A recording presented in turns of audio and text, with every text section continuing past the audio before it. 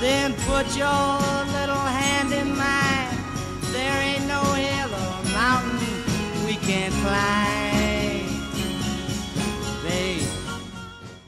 And welcome to Groundhog Minute, the podcast where we celebrate the 1993 classic Groundhog Day, one repetitive minute at a time. I'm your host, Dave. And I'm your other host, Sean. And joining us today, we have a special guest from Minute of Darkness and Cosmic Geppetto podcasts. It's Brad. Welcome. Thank you so much, guys. I am literally thrilled to be here. It's aside from the fact that I love this movie, these are fantastic minutes you guys shared with me, and I'm just going to come out and say it. Two of my favorite people in the podcasting world I get to share this with. Sean and Dave, you guys have been wonderful guests on my podcast. It's some of my favorite, and we've reached out to you guys several times because you guys bring the good. So I am a fan of you guys. I'm a fan of this movie. I am beside myself with excitement. Wow, that's a lot of high praise. I appreciate that. I appreciate that very much. Yeah, high praise indeed. I know I'll speak for Dave. We're both real big Brad fans. So, I mean, when we got together to do this, we knew we got to get Mendenhall on board. Agreed. Yeah, absolutely. He put up with me ranting on Last Jedi, so, like, he's a real trooper. Oh, that was... Anybody listening, if you have a chance, go back and listen to the episode where we talked about Last Jedi, and it was a great episode, and Dave... And I tell you what, people don't understand, there's a way that you can be passionate and disagree and have opinions and not like something while still being fun and entertaining and respectful, and Dave, you did that dance so damn well. It was quite a line to dance on that I was like, all right, I don't want to offend people, but I was like, I gotta be at least like honest with my like initial emotions. And yeah, tonight's the night. It's on Blu-ray now, so I'm gonna ask if anyone's like, I'm gonna ask around. It's like, oh, look, I'm sure one of you people here bought the Blu-ray. Next time you're watching, just invite me over. I'll give it a second shot. I don't want to watch it alone again. I think I still chalk that up to maybe because I watched it alone and I just was surrounded by just, strangers, families and stuff. And I was just like, I don't get what's going on. Maybe that was it. But I was like, I do want to give it the second chance. I'm just going to at least say like, all right, let's just, let's see what this is. But yeah, so I just wanted to say that if you could put up with me with Last Jedi, God bless. It was a great episode of this show because Cosmic, and obviously that's not what we're here to talk about, but Cosmic Geppetto is an interesting show where it's friends talking about geeky stuff, and it's actually been a little bit of a running joke. Is sometimes it's just a couple of geeks getting along, and we often are a little bit too, and we talk about stuff that we like, so it's like a bunch of people getting along praising stuff, and then there's Dave is like talking about Laura Dern in the movie is like, do something, lady, do something. Yeah. Oh boy. All right. Well, awesome. I want to welcome you to the show. Clearly, I'm happy to have you on, and we are excited today to talk about minute 36. So, Sean, give me the summary of the minute. All right. Well, you picked a good one. So, minute 36, we see Phil is trying out everything on the menu at the Tip Top Cafe. Rita is not impressed and not interested in Phil's new appetite for life or for sweet breakfast pastries.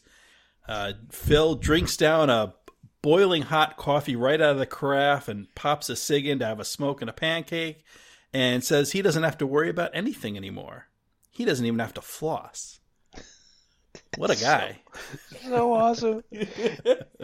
Well...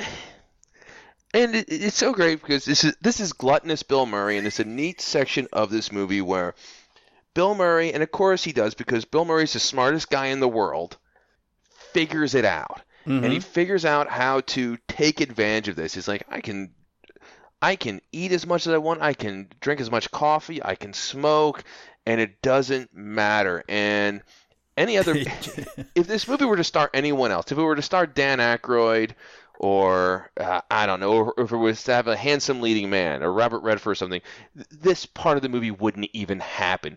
It wouldn't be the Weasley, what can I get away with thing. And it's so Murray's so perfect for this because Murray at this point in his career, He was never a handsome leading man. He was always the funny Joker guy, but he always looked like he was, 20% gone to seed already. So of course this is what he would do, because he's barely holding on already.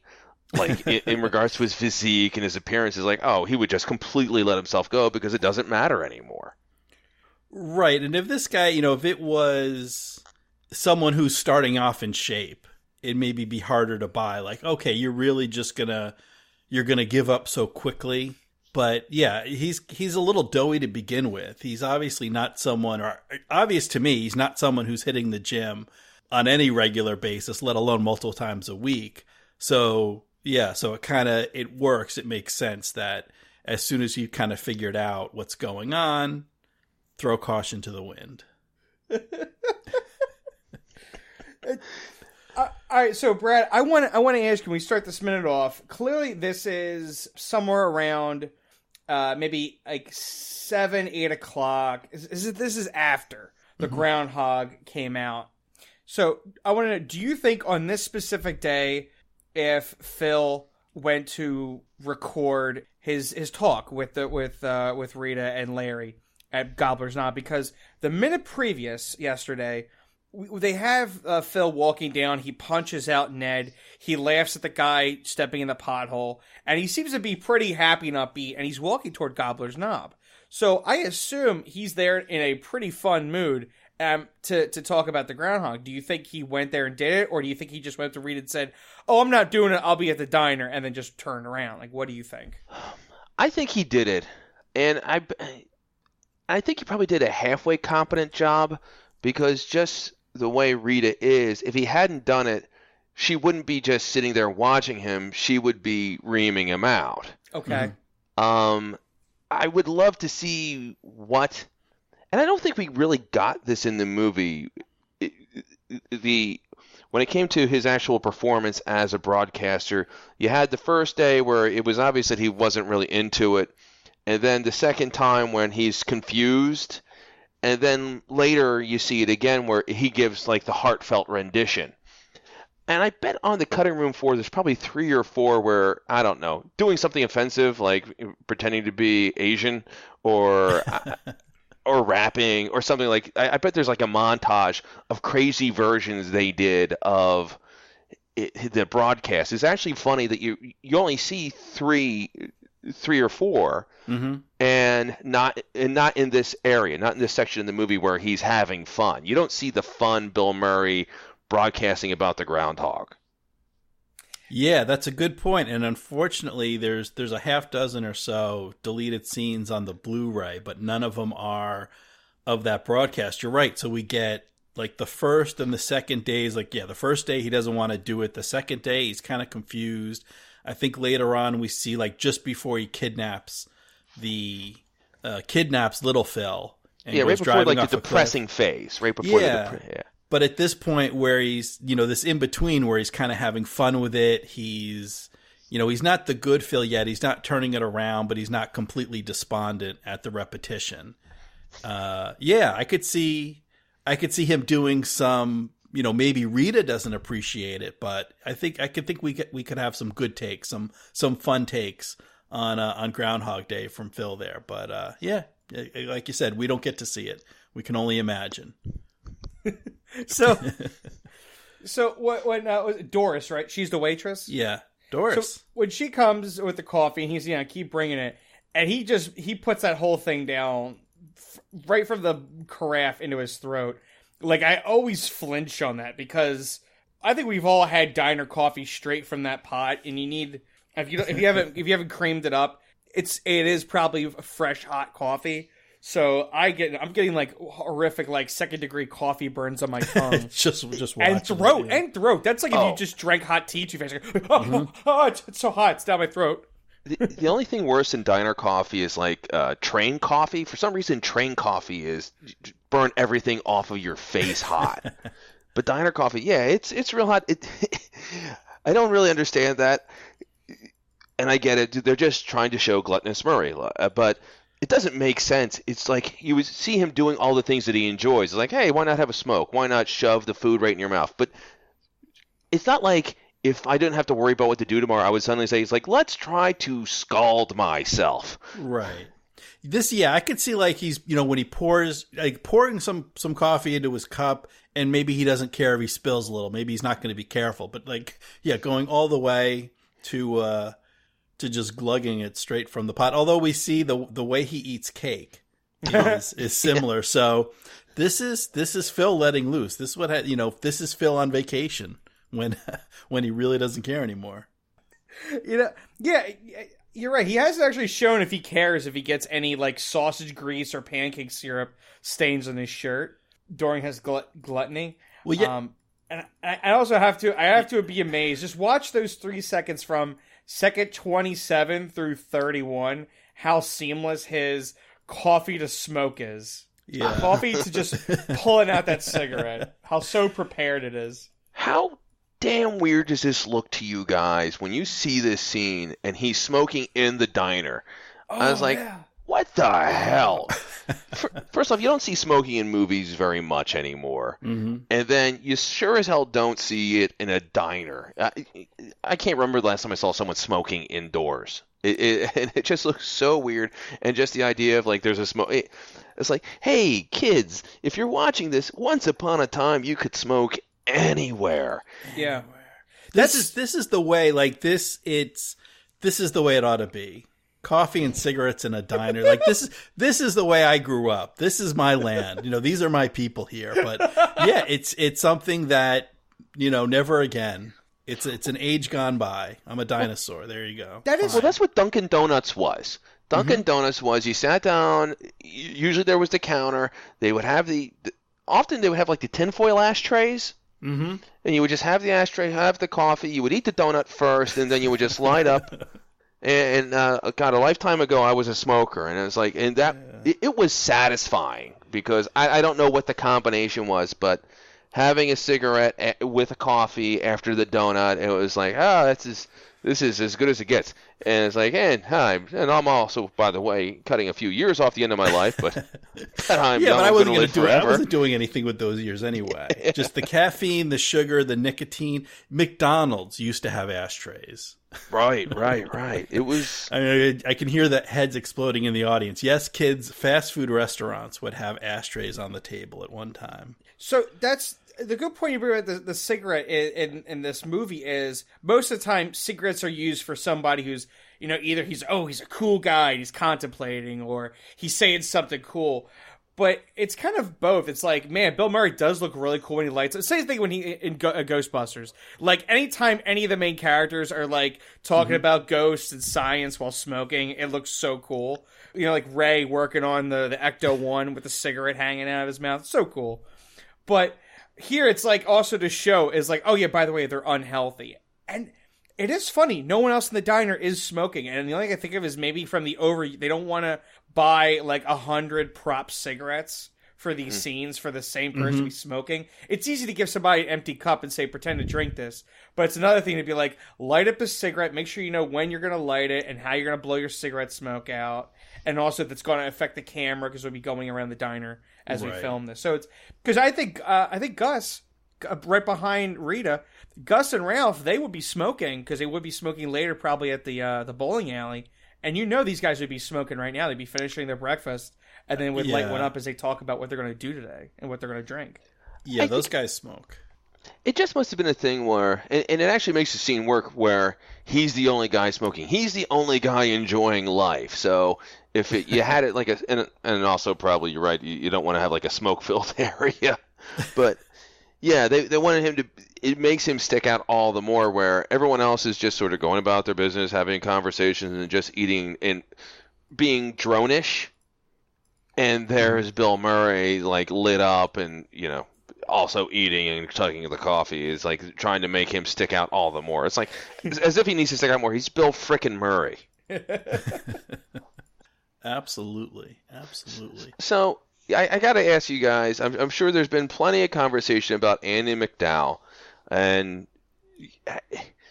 this was such a weird time for Andie MacDowell. This wasn't too long after she sort of broke through. Mm-hmm. And it's amazing to me, Andie MacDowell, had a run where they were trying to make her into a leading actress, and this is about the most I ever liked her in a movie, because sometimes she is terrible. And I thought she was okay in this movie. She's been the worst part of some good movies in the past. She was in Four Weddings and a Funeral, which is a movie I really liked, and she was terrible in it.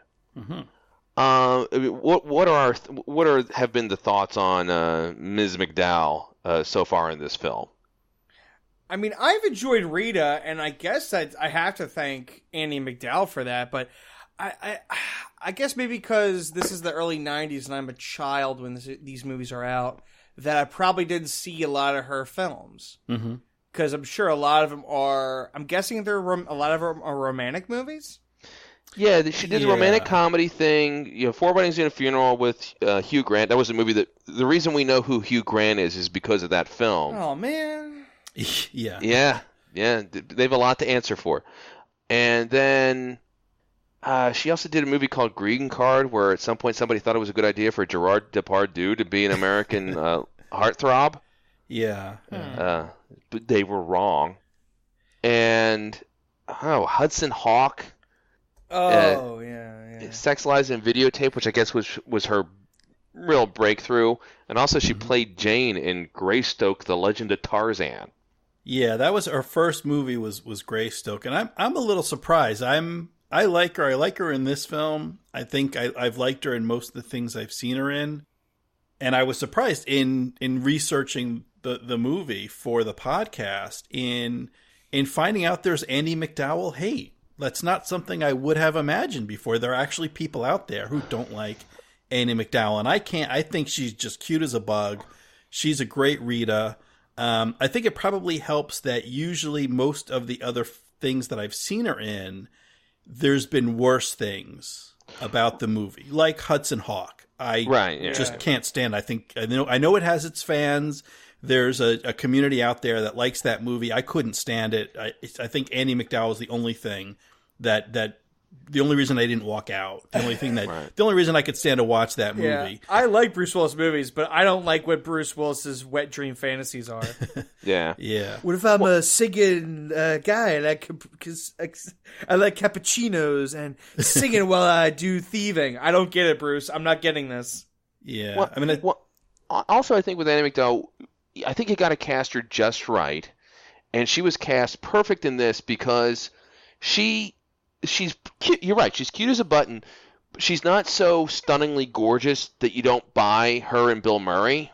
Right. But she's still cute.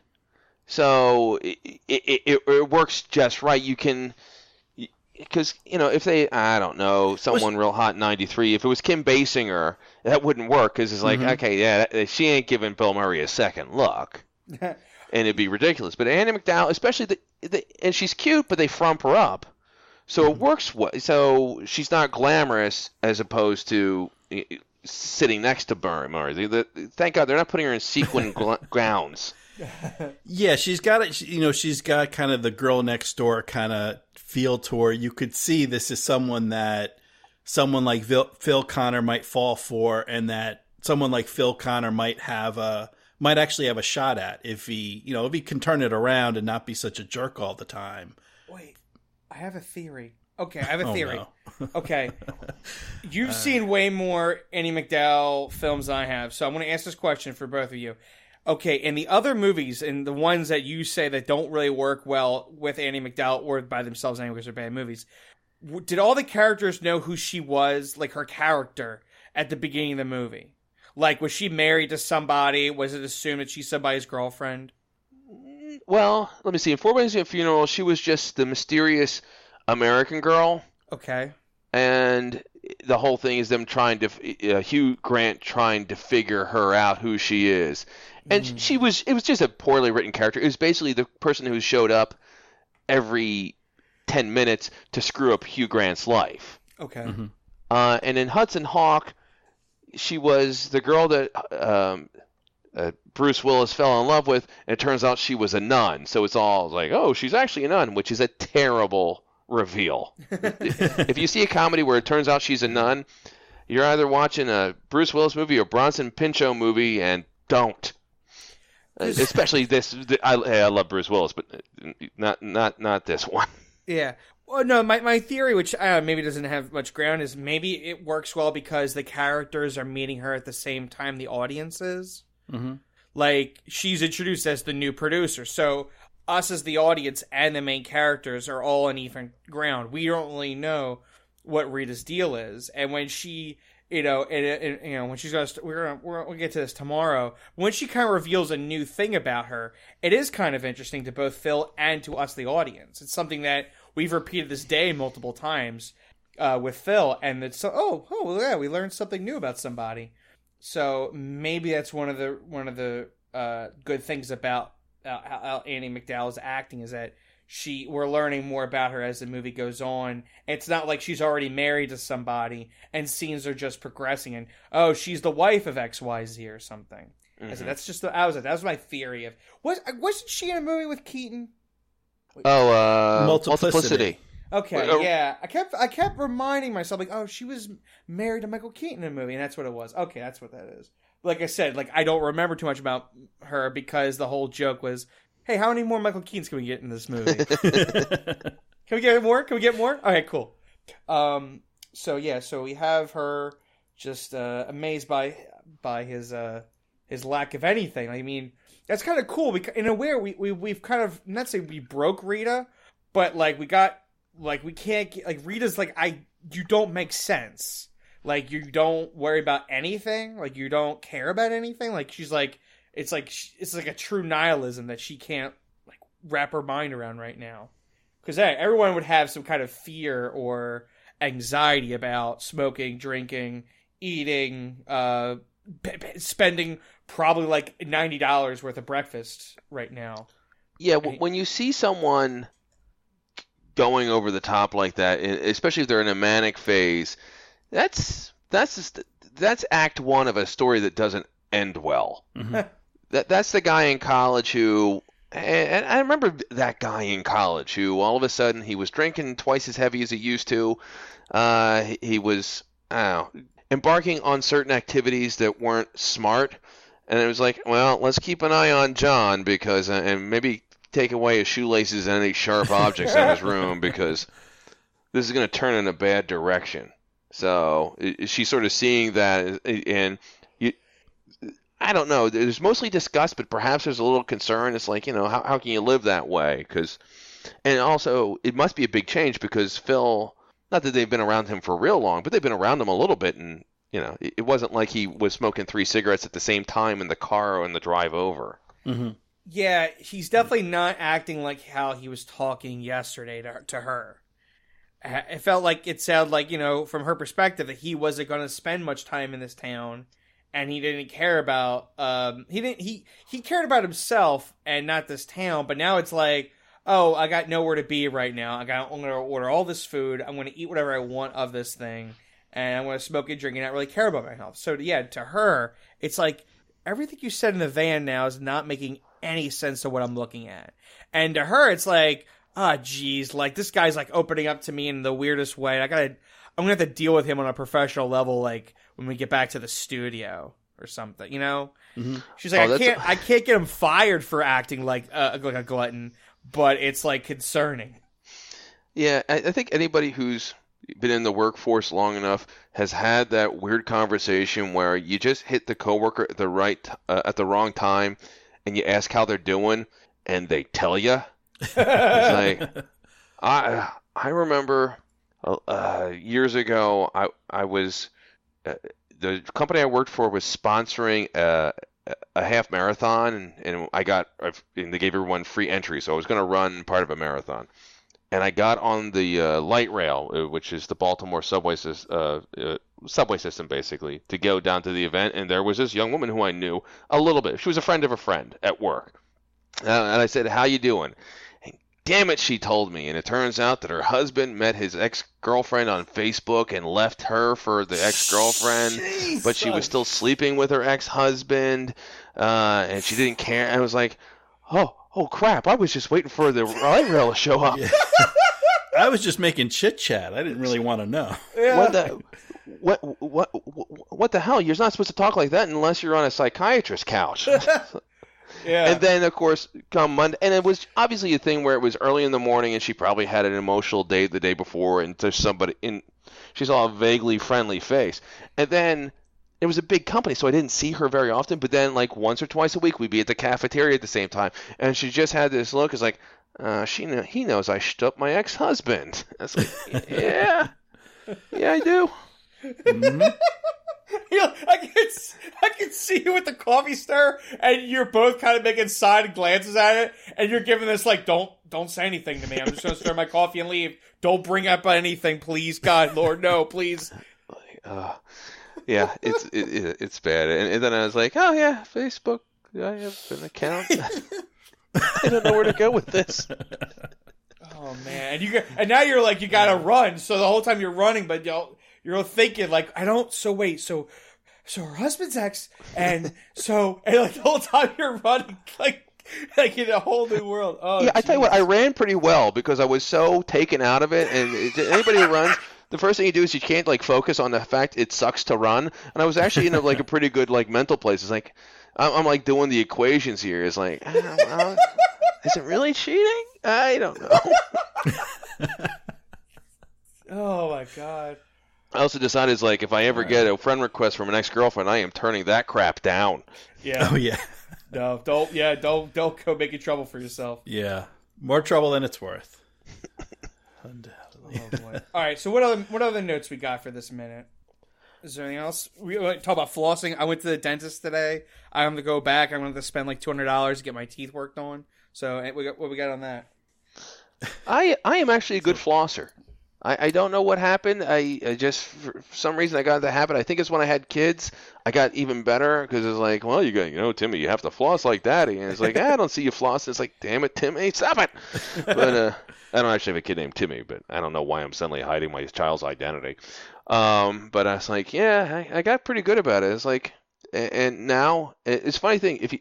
If you don't floss for a while, it bothers me because I can't, I'm one of those people who like sort of sucks through their teeth when they're thinking about stuff, and it's like there's no air coming through. It's like I gotta floss. It's like what the hell's happened to me? So I think Bill Murray should floss. Well, it's good to teach Timmy now to floss because oh man, yeah.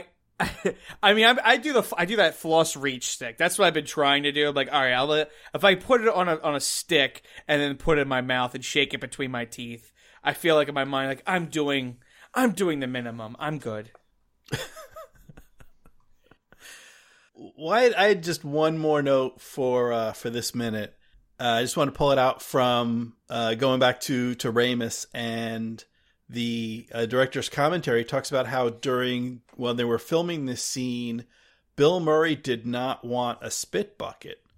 Usually when people are eating in movies or on television, they have a spit bucket and they'll just, take a bite and chew. And then as soon as the director says cut, they spit it out. But Bill Murray eats all this, all this stuff. And then he eats for all the takes.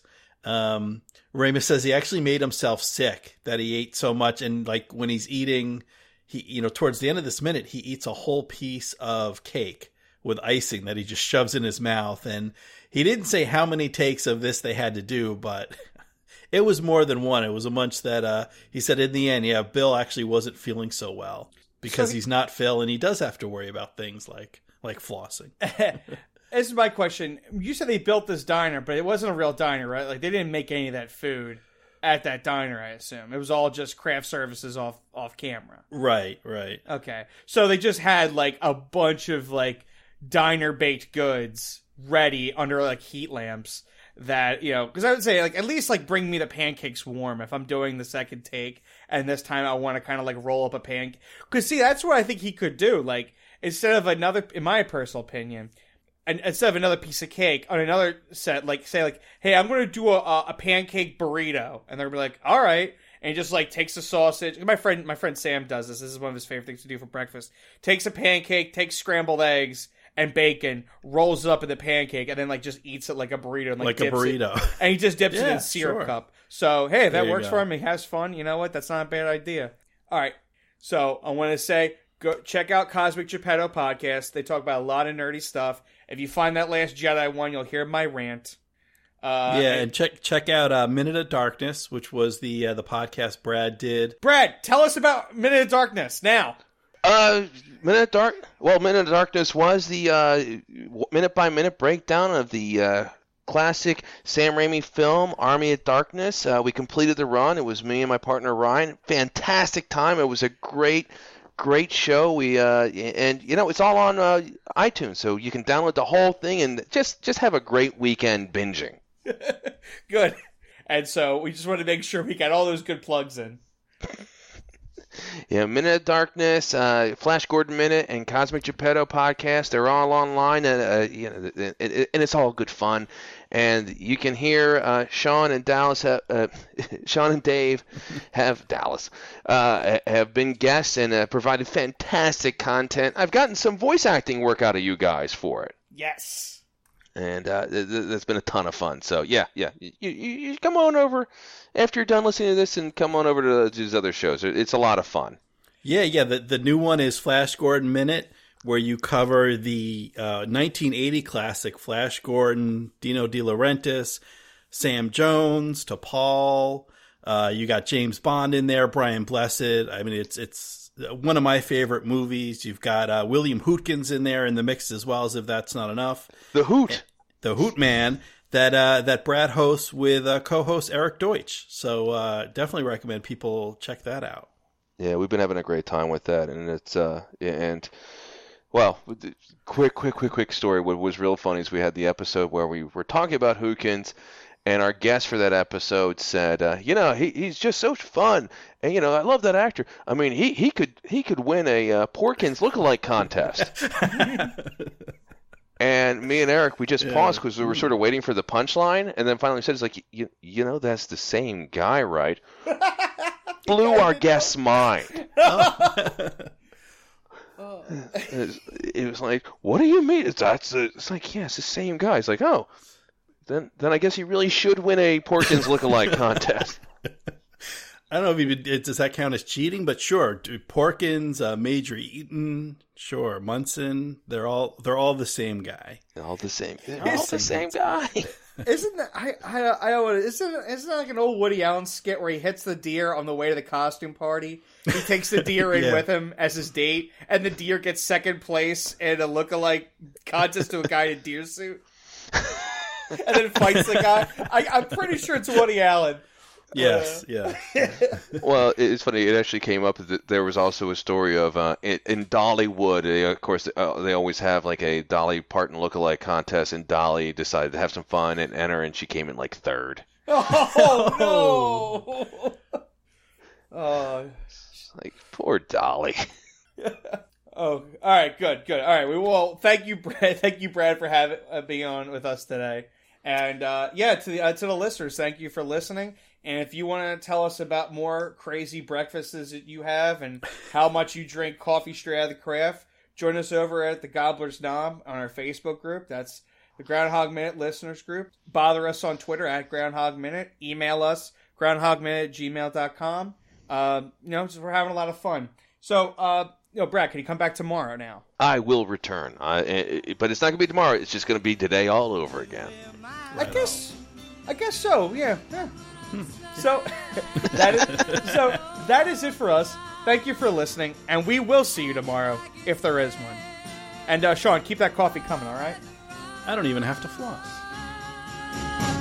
Let them say your hair's too long, 'cause I don't care with you.